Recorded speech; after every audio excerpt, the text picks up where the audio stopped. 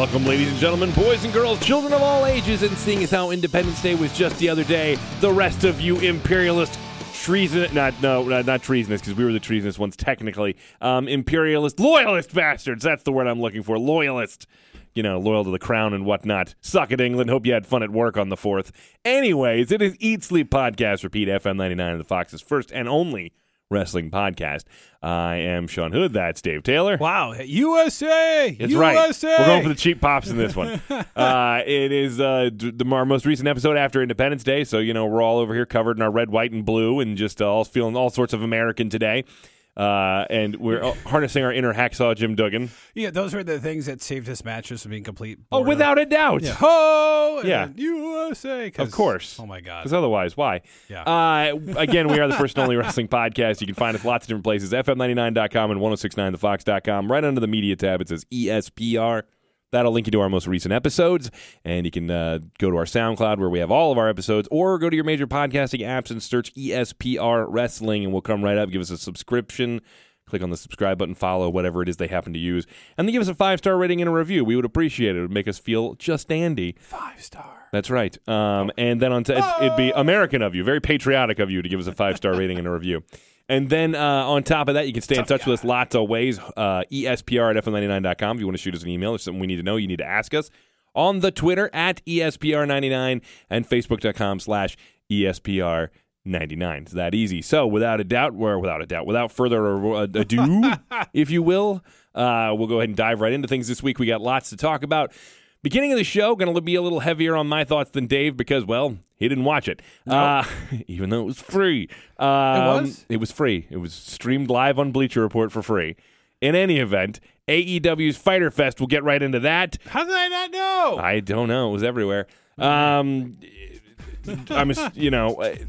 It's always weird doing this because I know Dave puts beds here, and I don't know where they are or where the cues are, so I don't want to talk over them, but whatever. It sounds great, Dave. Thank you.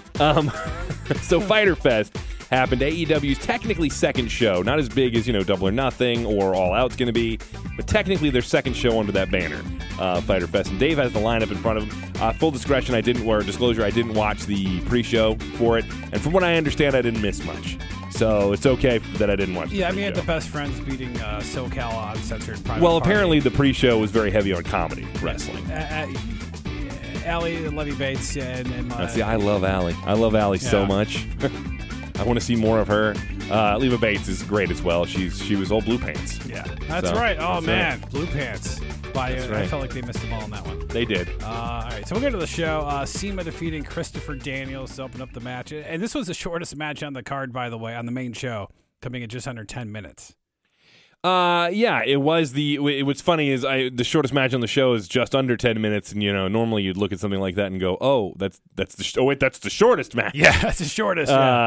Shoot, especially if you're watching Monday Night Raw these days. But it was a good match. It was a straightforward match. They both looked good, but CIMA is the guy who's going to be facing Kenny Omega at Fight for the Fallen in a couple of weeks.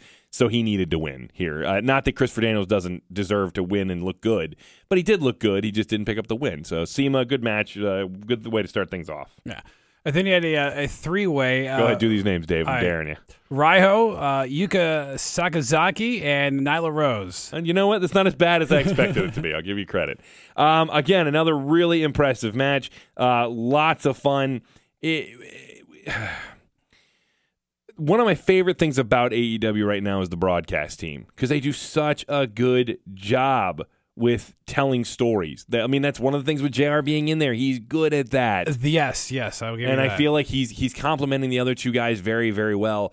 And they did a great job of explaining how Nyla Rose was kind of her own worst enemy in the match. You know what I mean? She kept posing and showboat, just a little much. Yeah. And that was the message they were trying to send home, that Nyla Rose could be dominant if she would just focus. And that ended up costing her, of course, and she ends up losing the match. I think it's if I heard this correctly. I'm not as familiar with some of these people too. I believe it's Riho. Okay. But I believe, the winner, Riho picked up the win in. I'm guesstimating here. It was more than 10 minutes. Yeah, it was. Yeah. About 12.5. 12.5. Okay, that was my next guess. Dave. But good match. Good three-way match. I enjoyed it. Yeah, good. Adam Page defeating Jimmy Havoc, Jungle Boy with Luchasaurus and MJF. Why is Luchasaurus not wrestling? Well, he was with Jungle Boy. I guess they're pairing or something like that there. And they're fun to watch, by the way. Man, everybody in this looked really, really good. But I'm going to say this. Hangman Page looked good coming out of this, but the guy who looked the best was MJF. He came out of that looking like a stud. Like when I first saw him at their big press release thing when they announced that's everything. Been your guy for a while. I know. Well, that. I saw him and he came across as a good heel, but looking at him, I'm like, he doesn't have a look. Like, he doesn't really grab me when I see him or anything like that. But finally getting to see the guy perform a few times, I'm like, oh, no, this guy's got it. Like, he's on another level as far as heels go. He's not – I heard JR explain this on his podcast one day about – I don't remember who he was talking about, but this is the perfect description. He's not playing a heel. He's a heel. Yeah. He's not trying to get you to just buy his merch and, this, that, and the other thing. He's trying to get you to hate him. And he doesn't care when people get mad at him or don't cheer for him or whatever. He's fine with it because that's his job. I think he was talking to Conrad Thompson, and Conrad was talking about what a D the guy is. And and JR was like, that's probably the best compliment you could give him, is that he's a D, because that means he's doing his job well. And MJF just continues to impress me. Adam Page, of course, logical win here. He picks it up. Just a fun match to watch overall. All right, one that was a bit controversial in this match. Oh, yeah. And I know that, and there was a lot of comments on our Facebook page. Cody Rhodes, Darby Allin, a time limit draw. When's the last time we've had a time limit draw in anything? No kidding, right? Well, that's something they're instituting again, is time limit draws. And that was something, like, Dusty was a booker in, NWA, WCW, stuff like that, and he was familiar with that finish. Yeah, because it's how you protect guys. That's one of the complaints people have had about removing that from WWE matches, is because there is no sense of urgency through a lot of them. No. And on top of which, by just getting rid of the time limit draw, you've completely eliminated a finish. You just can't use that finish. Yeah. So it's just a bad idea. I like it. And now I think I should say this. WWE's established their product, so they found other ways around it, and they've done their own thing, and that's fine. But it is nice to see a company that includes it as a finish as well. Now, did they did this? Because one thing that they did, like in WCW or sometimes NWA, which was like telegraphing the finish, was that they'd be like 2 minutes remaining in the match. Well, they do that, but they do that in all the matches. They did that in one of the previous ones. I can't remember. They said like time limit? Okay. Yeah, they'd give you 10 minutes have elapsed, 10 minutes remaining, or something like that. Or Okay. They would do that so that you knew there's a time limit and everything. But they don't only do it for the one match. Okay, I get. But I didn't know if they did that for this one or not. Yeah, so, you did hear it at one point. Okay. And it did seem like that's where it was going, but then it wasn't sure because Cody hits his finisher right at the end with 3 seconds to go. He goes for the cover. They actually, sometimes it's a little bit of a stretch to make it work with the cutoff when they do these time limit draw type things in beat the clock matches and whatever. These guys timed this perfectly. And I'm going to tell you right away, Darby Allin, that guy he takes some punishment, like a beating in matches, and keeps on coming. Like, he's got a great underdog thing going about him, but he's also, in a weird way, also easy to root against at the same time. Yeah. Darby Allin, by the way, one of the luckiest SOBs walking the planet because he's married to Priscilla Kelly. That son of a... But in any event, the match was really entertaining. They did a good job early on of this guy using speed and technical wrestling to keep Cody off his game. Then Cody gets the upper hand, and Cody's dominating through most of the match, and this guy's getting hope. It was weird to see the reversal of the hope spot thing, right? And he ended up respecting both guys. The match ends, time limit draw. Fans are chanting for 5 more minutes. Even Cody's looking around, seems to be saying he wants 5 more minutes or something like that. And then all of a sudden, Shawn Spears is in the ring, and he's got a chair in his hands. And you're like, oh, okay, I kind of see what's happening here. Except that I didn't see what was happening here coming. Shawn Spears swings and cracks Cody in the side of the head with this thing, unprotected as far as no hands up or anything like that. And Cody ends up with a horrible gash in the back of his head as a result.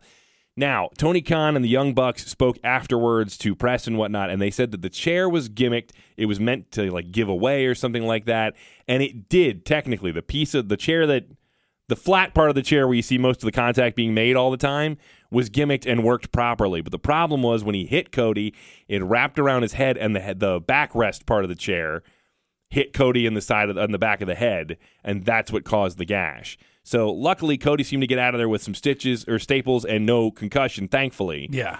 But I was really disappointed to see that spot. They're just unnecessary. We found ways around this. And my thing is, if you know that it's dangerous that you have to gimmick part of the chair, then gimmick the whole chair. Yeah, or don't do it. Or don't do it. That's another great idea. Yeah, because you think of guitar shots back in the day of Honky Tonk Man, and some of those guys took headshots, but over time now it's in the back. That's it. Yeah, it's a risk you don't need anymore. JR made a case for never using chairs again. Yeah. He was like, because at this point, the chair shots don't mean anything because everybody gets hit across the back and nobody gets beat with that. No. And he said, so why are we doing it? And, so that's where I'm at. But I'm just, if they're going to do it, you need to be more, you need to take, this is clearly a trial and error here. I both admire their creativity to try and get around it so they're not putting people in danger. And at the same time, it's like, unfortunate mistakes like this are what are going to cost you. So if you're going to do it again, I hope you take it a step further to be more careful. I just don't understand why not just put the hands up. I know it doesn't look quite as good. Yeah. But at least give me that. That could have protected Cody from getting... Yeah, some sort of block we would see over time. And here's the thing. If Cody gets concussed... Oh, they're in trouble. They're in trouble. They're in a lot of trouble. In many ways, because people are going to be like, well, why'd you do that? And then secondly, if he's going to run things, people are going to call him the question of... well, he can't be wrestling, or he can't do this or that, and agreed. Do they have protocol in place like the WWE? They have to have something. He was checked while the show was still going on. So clearly they had to have done something. And they're owned by an NFL owner. They have to know better than this. Yeah. So with any event, again, they tried to gimmick the chair. I'm not gonna scream for their heads yet, but I don't want to continue to see unprotected chair shots to the head. Unless you're going to gimmick the whole chair. Yeah. In which case, then it becomes almost, why? If you're going to do these things, just throw the hands up and make it a little more safe, please. Hit the hands, not the head. Yeah. I will suspend my disbelief. The Rock used to take shots to the head like that all the time. I don't think The Rock ever just took a shot to the head. I think he always put his hands up. I think he always put his hands up. Yeah. And I could be wrong. Somebody will send us a video of him taking a full shot to the head. Because he was one of delivering a few chair shots. He was. But he was also like the first one I really noticed taking the pedigree that would have to get his arms let go early so he could put his hands down ahead of time. And, it's funny, is I used to joke him about that, but now looking back on it, I'm like, no, he was smarter than everybody else. This guy didn't want to risk concussions and whatnot. Good for him. Yeah. So just go that route if you're going to do these gimmick chairs, so that way at least you can stay doubly safe. The match itself was very good. I know they took criticism, and so where I was still on this match, I'm going to ask this: the fans who want the PG 13 to be back and all this stuff, is this the kind of thing that satisfies them, or should common sense really come into play here? I do think most people seem to react negatively to it. Even the people who prefer an edgier product seem to be in this day and age not fans. Now there are the diehards who just have to be contrarian about everything. And I said something on Twitter after this happened. I was like, I don't want to see these become a part of AEW. I'm rooting for AEW. I don't want to see this become part of the regular formula. And I got a bunch of likes, people were replying, I agreed, and this, that, and the other thing. And then one or two people who replied in the negative. And so I don't think the vast majority supports this idea. Is there still, and I know we get two more matches, which we'll talk about the big main event because of the same thing, but is this the kind of stuff where people are like, oh man, I love the days of the Attitude Era or ECW, and they have I do think you're getting a little bit of that here. But aren't have those people pretty much gone away? How many of those people are going to come back to wrestling? They say those people have moved on to. Well, but I think a lot of them are the people who are following the internet. That's the internet wrestling crowd. That's the independent crowd. That's who's following people who do death matches on the indies and that sort of thing. That sort of stuff. That's where those people have gravitated to. And now I will say that Tony Khan has said outright that hardcore style matches and whatnot will not be a regular occurrence in AEW. They'll happen, but first of all, they're never happening on a normal weekly television show. Nope. They're only going to happen on pay-per-view, or a similar thing like this Fyter Fest was not quite a pay-per-view because it was free, but that style of thing. And he's like, and they're not happening all the time, so don't expect. And I think that's good in the long run too, because they shouldn't happen all the time, because if they happen all the time, you lose the intensity of when they happen. Yeah, it's just not important. It's like having a pay-per-view where you force people into steel cages all the time, or where you make them use weapons or something. It's almost like you have to find a reason for the gimmick to make sense. Yeah, because instead of being a blow off for the feud, the feud just never ends. Yeah, well, it used to be the blow off back in the day. Yep. All right, the 6-man tag action, the Elite, Kenny Omega, Matt, and Nick Jackson defeating the Lucha Brothers, Pentagon Jr., Ray Phoenix, and Laredo Kid. Longest match of the night. Amazing.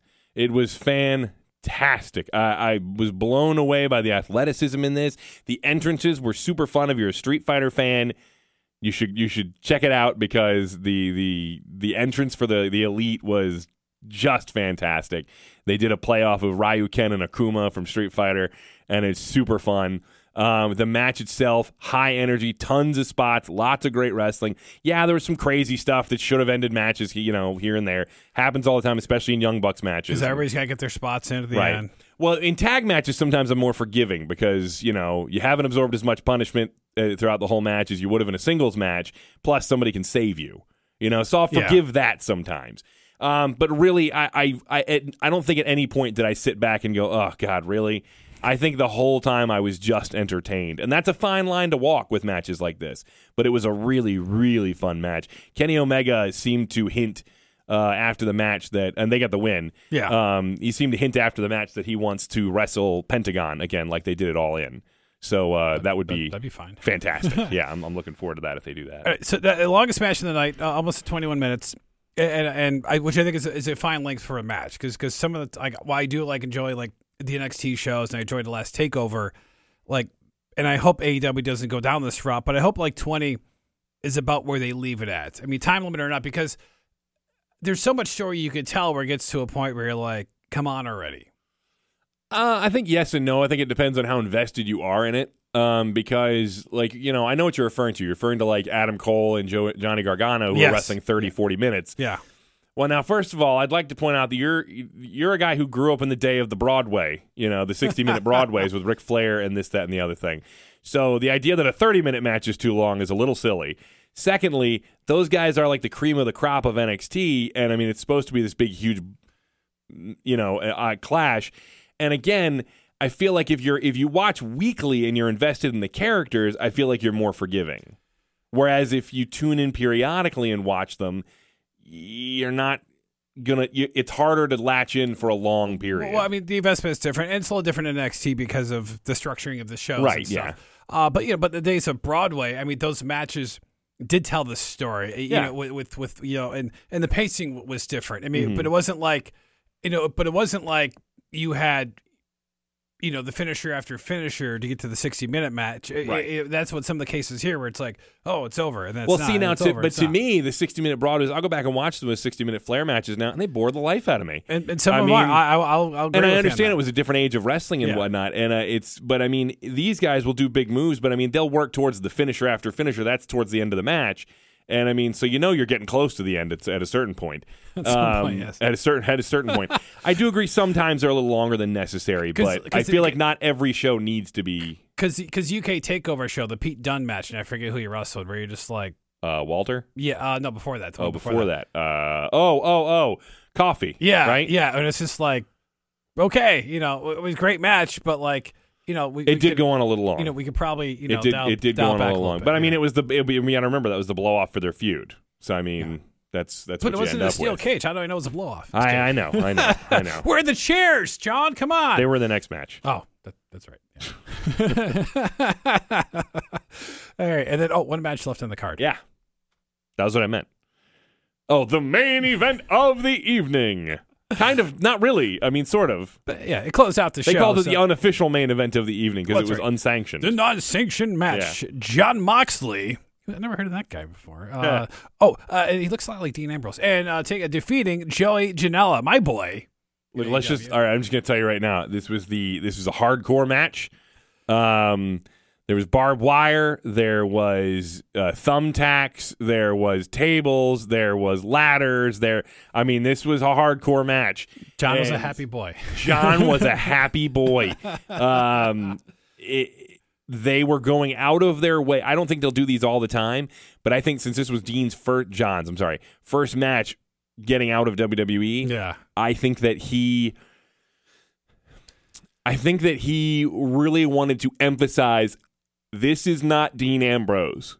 This is Jon Moxley. This is who I was before I was Dean Ambrose, and you need to be, more. You need to be reminded of who I am. And the people who weren't familiar with that, who followed him over, going, "Oh my gosh! Where's this guy been?" I mean, but I got to tell you, he came across more like a quote-unquote lunatic fringe in this match than he did almost in the entire run of his lunatic fringe character. Because he was one of my favorites, and that was, I guess, the frustrating thing where I always felt like something held him back, and it wasn't him. It was just how they handled him because he wasn't Dean. He wasn't. It's because he was John Moxley through a filter. He wasn't John Moxley, Yeah. And I think that's part of the biggest problem that he had over there, and I think it's a problem a lot of guys have there.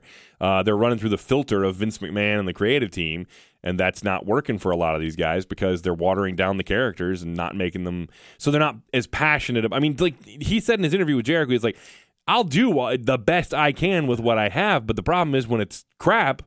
You can only do so. It's like I've said before. You can polish up a turd as nice as you want. It's still a turd. Yeah. It depends on what they're given to work with, and having some freedom to work here kind of works for these guys, at least for now. Again, this is until we got to see what happens when they get a weekly program going. But I mean, 2 for 2. I'm pleased with both shows they put on so far. Good.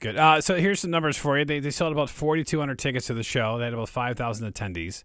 Okay. For it was a small venue, right? Yeah. I was going to say it wasn't a big place. Yeah, it was the Ocean Center in Daytona Beach, so it's not like a place that's going to do that. On Bleacher, which I need to go check it out there, they've had about 350,000 unique viewers in total to the viewing, but they averaged at about 140,000.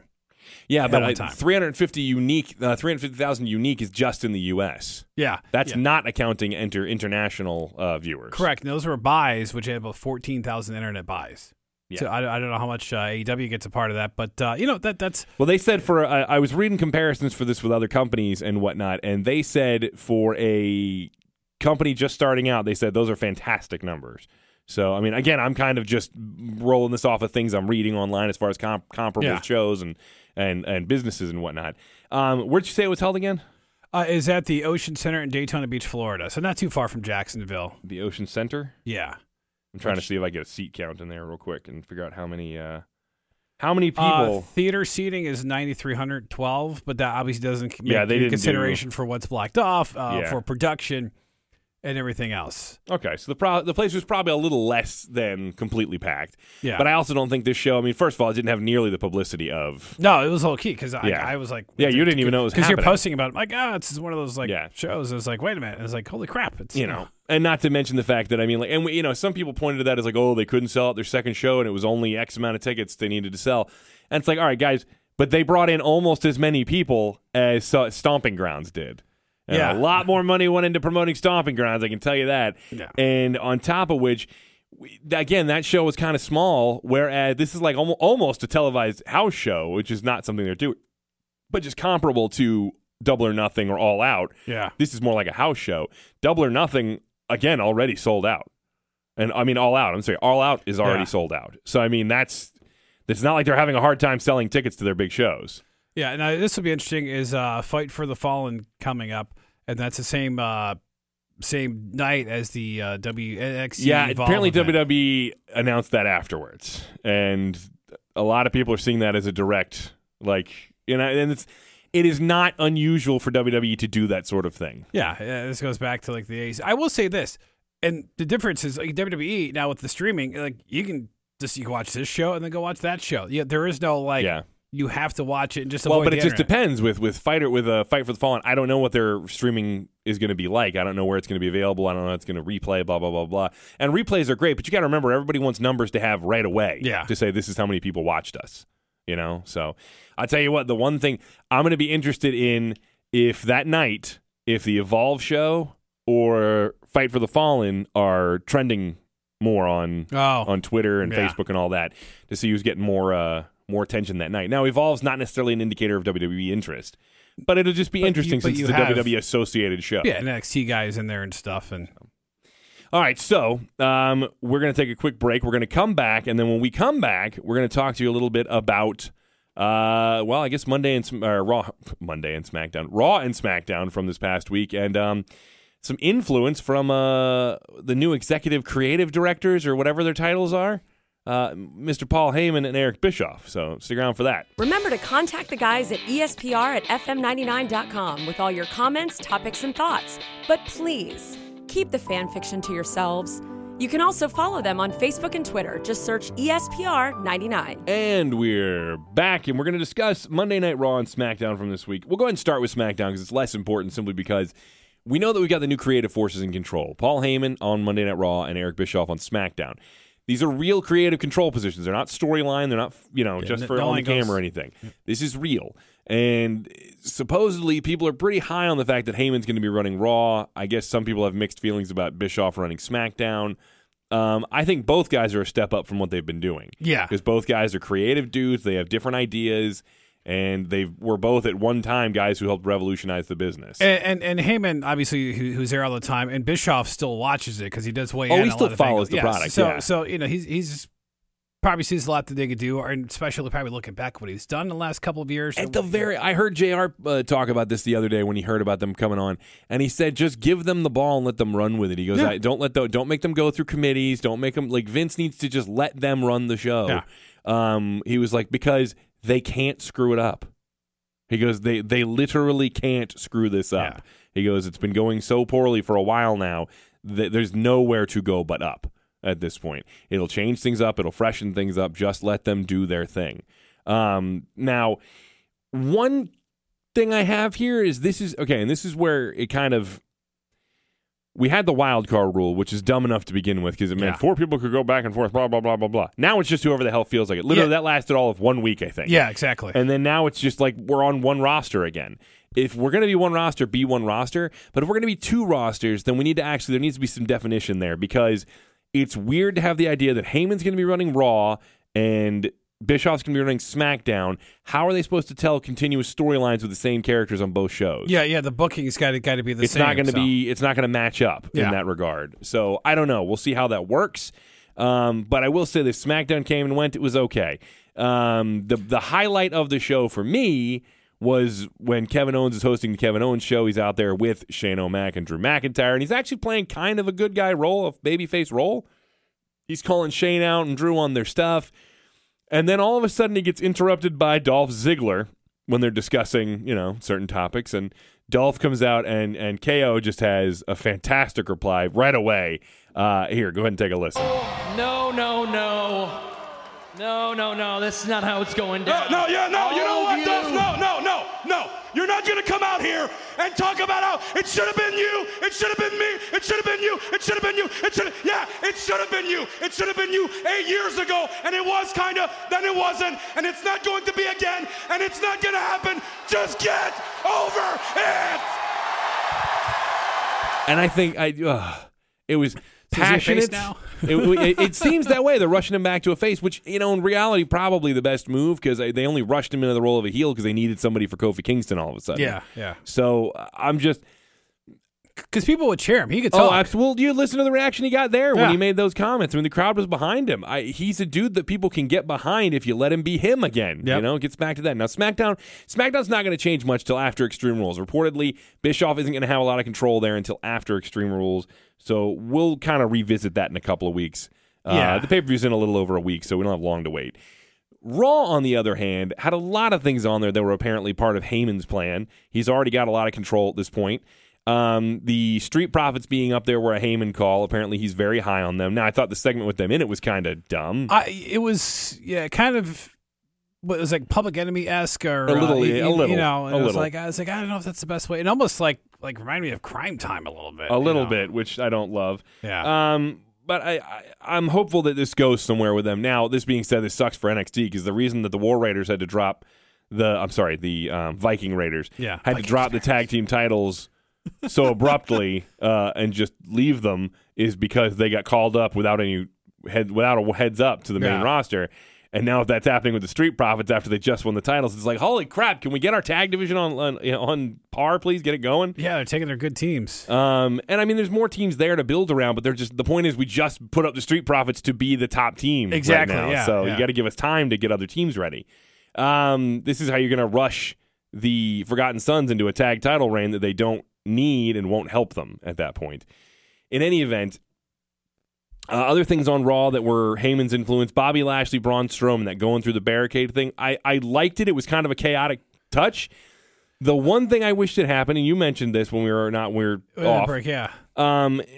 You wish that they'd kept the lights off for the whole show, and I'm with you because I think that would have been a unique look. It would have, or like fix it during the show, where have people out there fixing it. Yeah. Something. Yeah, like, not just all of a sudden it's working again. Which in the old WWEs, it would have been like, the lights come on during like a match. Yeah. And all of a sudden, and then somebody gets distracted and it gets rolled up. Like that would have happened. Which actually could have played a part in something. They could have used something like it. But I mean, just having them off alone would have been attention grabbing. Yeah, and it kind of did a little bit. Now on Hulu, they cut off like the Viking Raiders entrance, so I didn't get to see like any of that stuff. So I don't know like if the next match was affected, but like the next match was affected like for an entrance or something like that, and that was it. I agree with you. I would have kept them off the whole time, but I mean, it's a small gripe. I still thought it was kind of a cool opening to the show, just having that happen. He also was apparently very involved in the Maria Kanellis, Mike Kanellis, or Mike Bennett now is what he's calling himself on Twitter again. Which people kind of were like, whoa, that was uncomfortable because they challenged Seth and Becky to a tag match basically, and then Becky goes after Maria, who begs off and says that she's pregnant. So she kind of leaves Mike high and dry, who just gets his ass kicked. And then the storyline afterwards is that she's telling him he's not a man, and the next time she wants to get knocked up, she might as well just call Becky, and which was pretty. Because then when she actually posted her pregnancy results online, Becky tweeted out a thing that was just like, "You're welcome," or something. It was pretty great. But in any event, people thinking it's awkward, and they're like, "Oh, what are they doing, Mike Bennett?" Derp. Okay, well, first of all, just a couple of weeks ago, you weren't even watching him. Don't lie, you weren't. He was on 205 Live, and you weren't paying attention. Secondly, if it's true that Heyman is really high on Bennett and Kanellis, okay, if it's true that he's really high on the two of them, this is just the beginning of a push that's coming Bennett's way. Because this storyline will end up going somewhere, whether that means it splits the two of them up or it's some kind of long arcing thing or whoever it is. If you think that this is the beginning of him being buried, you're wrong because that's not what Heyman will do to a guy he likes. Yeah, and in fact that he was on Raw. Heyman? No, I mean Mike Kanellis. Oh yeah, that's what I'm talking about. Yeah. I mean the segment and the fact that he's in a segment with two champions. Yeah, is a huge step up from where he's been. Yeah, he's already making strides forward. And yeah, maybe it was an awkward start, but maybe it's supposed to be awkward and it's going to tell a longer story. So let's wait and see what happens. He's the guy you want to pull for, and just as long as they could make us care. He's worked really hard on the independence and stuff, and after his drug addiction and everything, and the problems he's fought through to kind of remain where he is, and he's got himself back in shape, and you really want to pull for the guy. You really, really do. And Maria's hot, so I always want to be on her side. So, in any event, I'm hoping good things come their way.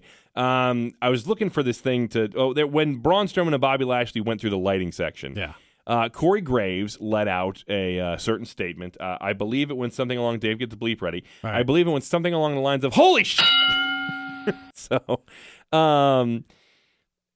apparently that line was scripted, which I don't care if it was scripted or not. Probably need to be approved. Yeah, I'm sure. I don't really care that it was scripted. That doesn't bother me too much.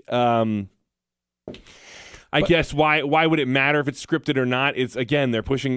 This seems to be that reminder, and even the Maria Kanellis thing and all that. They're pushing towards a little bit of an edgier product. They're trying to get away from the ho hum boring storylines. They're trying to give you a little edge.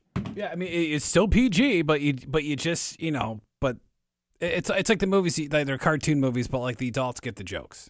Right. I did think it was fun. The fans already appreciated it. I mean, this Raw, if you looked online, people were way more into this Raw than they had been in a long time. So the 6-man match, I thought, which is weird now. Well, as the show went on, it was less. Are the Vikings Raiders heels Vikings now? Raiders? The Viking experienced Raiders, whatever the hell they are. The Viking experienced Raiders. I don't know. Do we even know? Are we supposed to know? Or I don't know. I mean, I enjoyed it. I thought they looked good against the New Day and stuff. So yeah, I just wish they hadn't lost so soon. The New Day lost the match. Wait, did they? Yeah, it was Samoa Joe. You're right. How did I forget? Choked out. That's right. He choked out Kofi. Kofi, yeah. I forgot about that. You're right. I'm sorry. Well, then they didn't lose. So scratch what I just said. Brain fart. No, Samoa Joe did get the win. That's right. With the Coquina clutch, which he needed. Which he did need. And I'm going to be really honest with you. He needs to dominate this week too. He needs to not. On SmackDown, a little bit, Kofi kind of gave him the finger and then gave him trouble in paradise, which is a little edgy. But I don't. Again, you just took all Joe's heat away. Yeah. So he needs to dominate this whole week if you want him to be a believable threat against Kofi. Which, by the way, I'm just calling it now, whether it happens at this pay-per-view or following one, Joe is beating Kofi for that title. You think it's going to happen? After the changes now, because I had a feeling if we never got Eric Bischoff, Kofi was going to retain that title until Shane McMahon beat him for it. So, God, I hate you for saying that. But we knew that's where that was going. And I think that's the first thing Eric probably says, nope, not happening. In any event, Raw felt a little different. It did have a different vibe in general. I mean, it wasn't huge, it wasn't massive, but again, I think with that, I think more of these changes are going to be coming in as the weeks go, and especially after Extreme Rules, where we'll start noticing some differences. Yeah, I'm happy. Maybe The Miz getting some momentum back because holy crap, did they take everything away from him? Why is The Undertaker in this situation, though? I'm going to ask you this because in the show last week, I was like, well, he just came back. And dude, I don't know. Why are you asking me? I have no clue. Because they need a reason to get Shane or to get Roman cheered. I have no idea. I mean, he does have a connection with Shane McMahon, so Shane going around calling himself best in the world does kind of lend itself. I mean, he did cut that promo. It does kind of lend itself to him being like, you lost against me. And you can't be the best in the world. But I just don't. But why not at this point bring up somebody else that could use the rub? I mean, unless it's the rub for Roman and not the rub for somebody who needs because it. I think that's part of the problem with having Vince McMahon running the creative is that we lean back on these old war horses instead of looking to new people, which is one of the things I'm hopeful for with guys like Heyman who have interest in guys like Ricochet, like Mike Bennett, like the Street Profits, like, you know what I mean? Guys he's really hopeful about. And apparently the locker room, the atmosphere in the locker room last week was way better. I'm sorry, on Monday was way better as well because people, I guess Heyman gets along with all the guys in the locker room and all the guys and the girls in the locker room, and they're all really hopeful that this means that things are going to start changing. And maybe say, like, why not like Finn Balor? Now, I know Finn and Drew had some matches, and they were okay. See, for me, I wouldn't go Finn. Finn would be one of the last people I'd do, simply because at this point, WWE has absolutely no, and I mean no, reason not to put Finn with the club that is now reformed.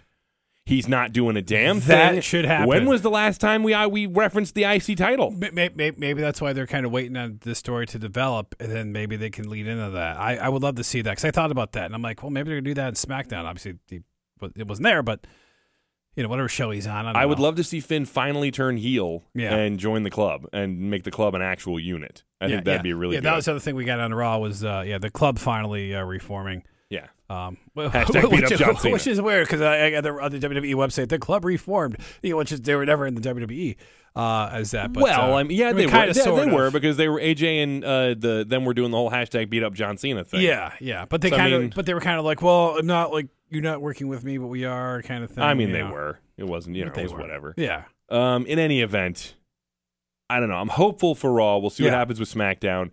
I'm more interested to watch Raw than I have been in a long time. So that's a good thing. And then post Extreme Rules, I'm hoping things get a little more. We start seeing some energy coming back to the product. Yeah. Well, because they can finish some stories, they can tweak some de-tweaking and start some new ones. Yep. So in any event, that's episode 107 this week. 107. Good Lord. Yeah. You know what that means? We're 2 years into this. We're 2 years into this, man. Yeah. Slowly but surely, we've crept on for 2 years of this program. Yeah, it's amazing. That's amazing to me. It is a long time. Didn't we hit a year ago? No. Well, yeah. Hey, how about that? When was Eric even here for a year, or was he gone by the time we hit a year? I think he's been gone. So he just comes on to interview Chris Jericho. Every once in a while, he just dusts it off. Yeah. In any event, so over 2 years of podcasting mediocrity. Yeah. Which is great. By the way, speaking of, not to give other podcasts a shout, but how dare you? But if you want to listen to something, The Moment with Brian Koppelman, the guy who does the Billionaires Show, great interview with Becky Lynch. Oh, okay, cool. Outstanding interview. It's about an hour long, talking about the early days and stuff. He's the guy who produced the Billionaires TV show, and he didn't know her, but he's a wrestling fan, and he just randomly, like one of their fan fest things, like he said that, like, I want her on my show, and then so that's how they kind of gotten together. And interesting. Yeah, and the dude the Brian is all about the man, but it's a great interview. First time I heard the guy. He doesn't always talk about wrestling because I think he's interviewed. He's a big Mick Foley fan from back in the day. Fair enough. And stuff, and that's where he goes. But Yeah, so worth checking it out if you want to listen to another podcast that's not ours. You shouldn't. After you go through all of our episodes. That's right, after you go through all 107 of our episodes. So until next week, remember, we can find us on Facebook.com/ESPR99, on the Twitter @ESPR99. It's a preview next week. It is a preview next week, which Rules makes preview. us the preview. What is Extreme? I I have to look at the card, what the Extreme matches are. Well, who cares? I'm not worried about it right now. We'll worry about it next week when we preview the episode.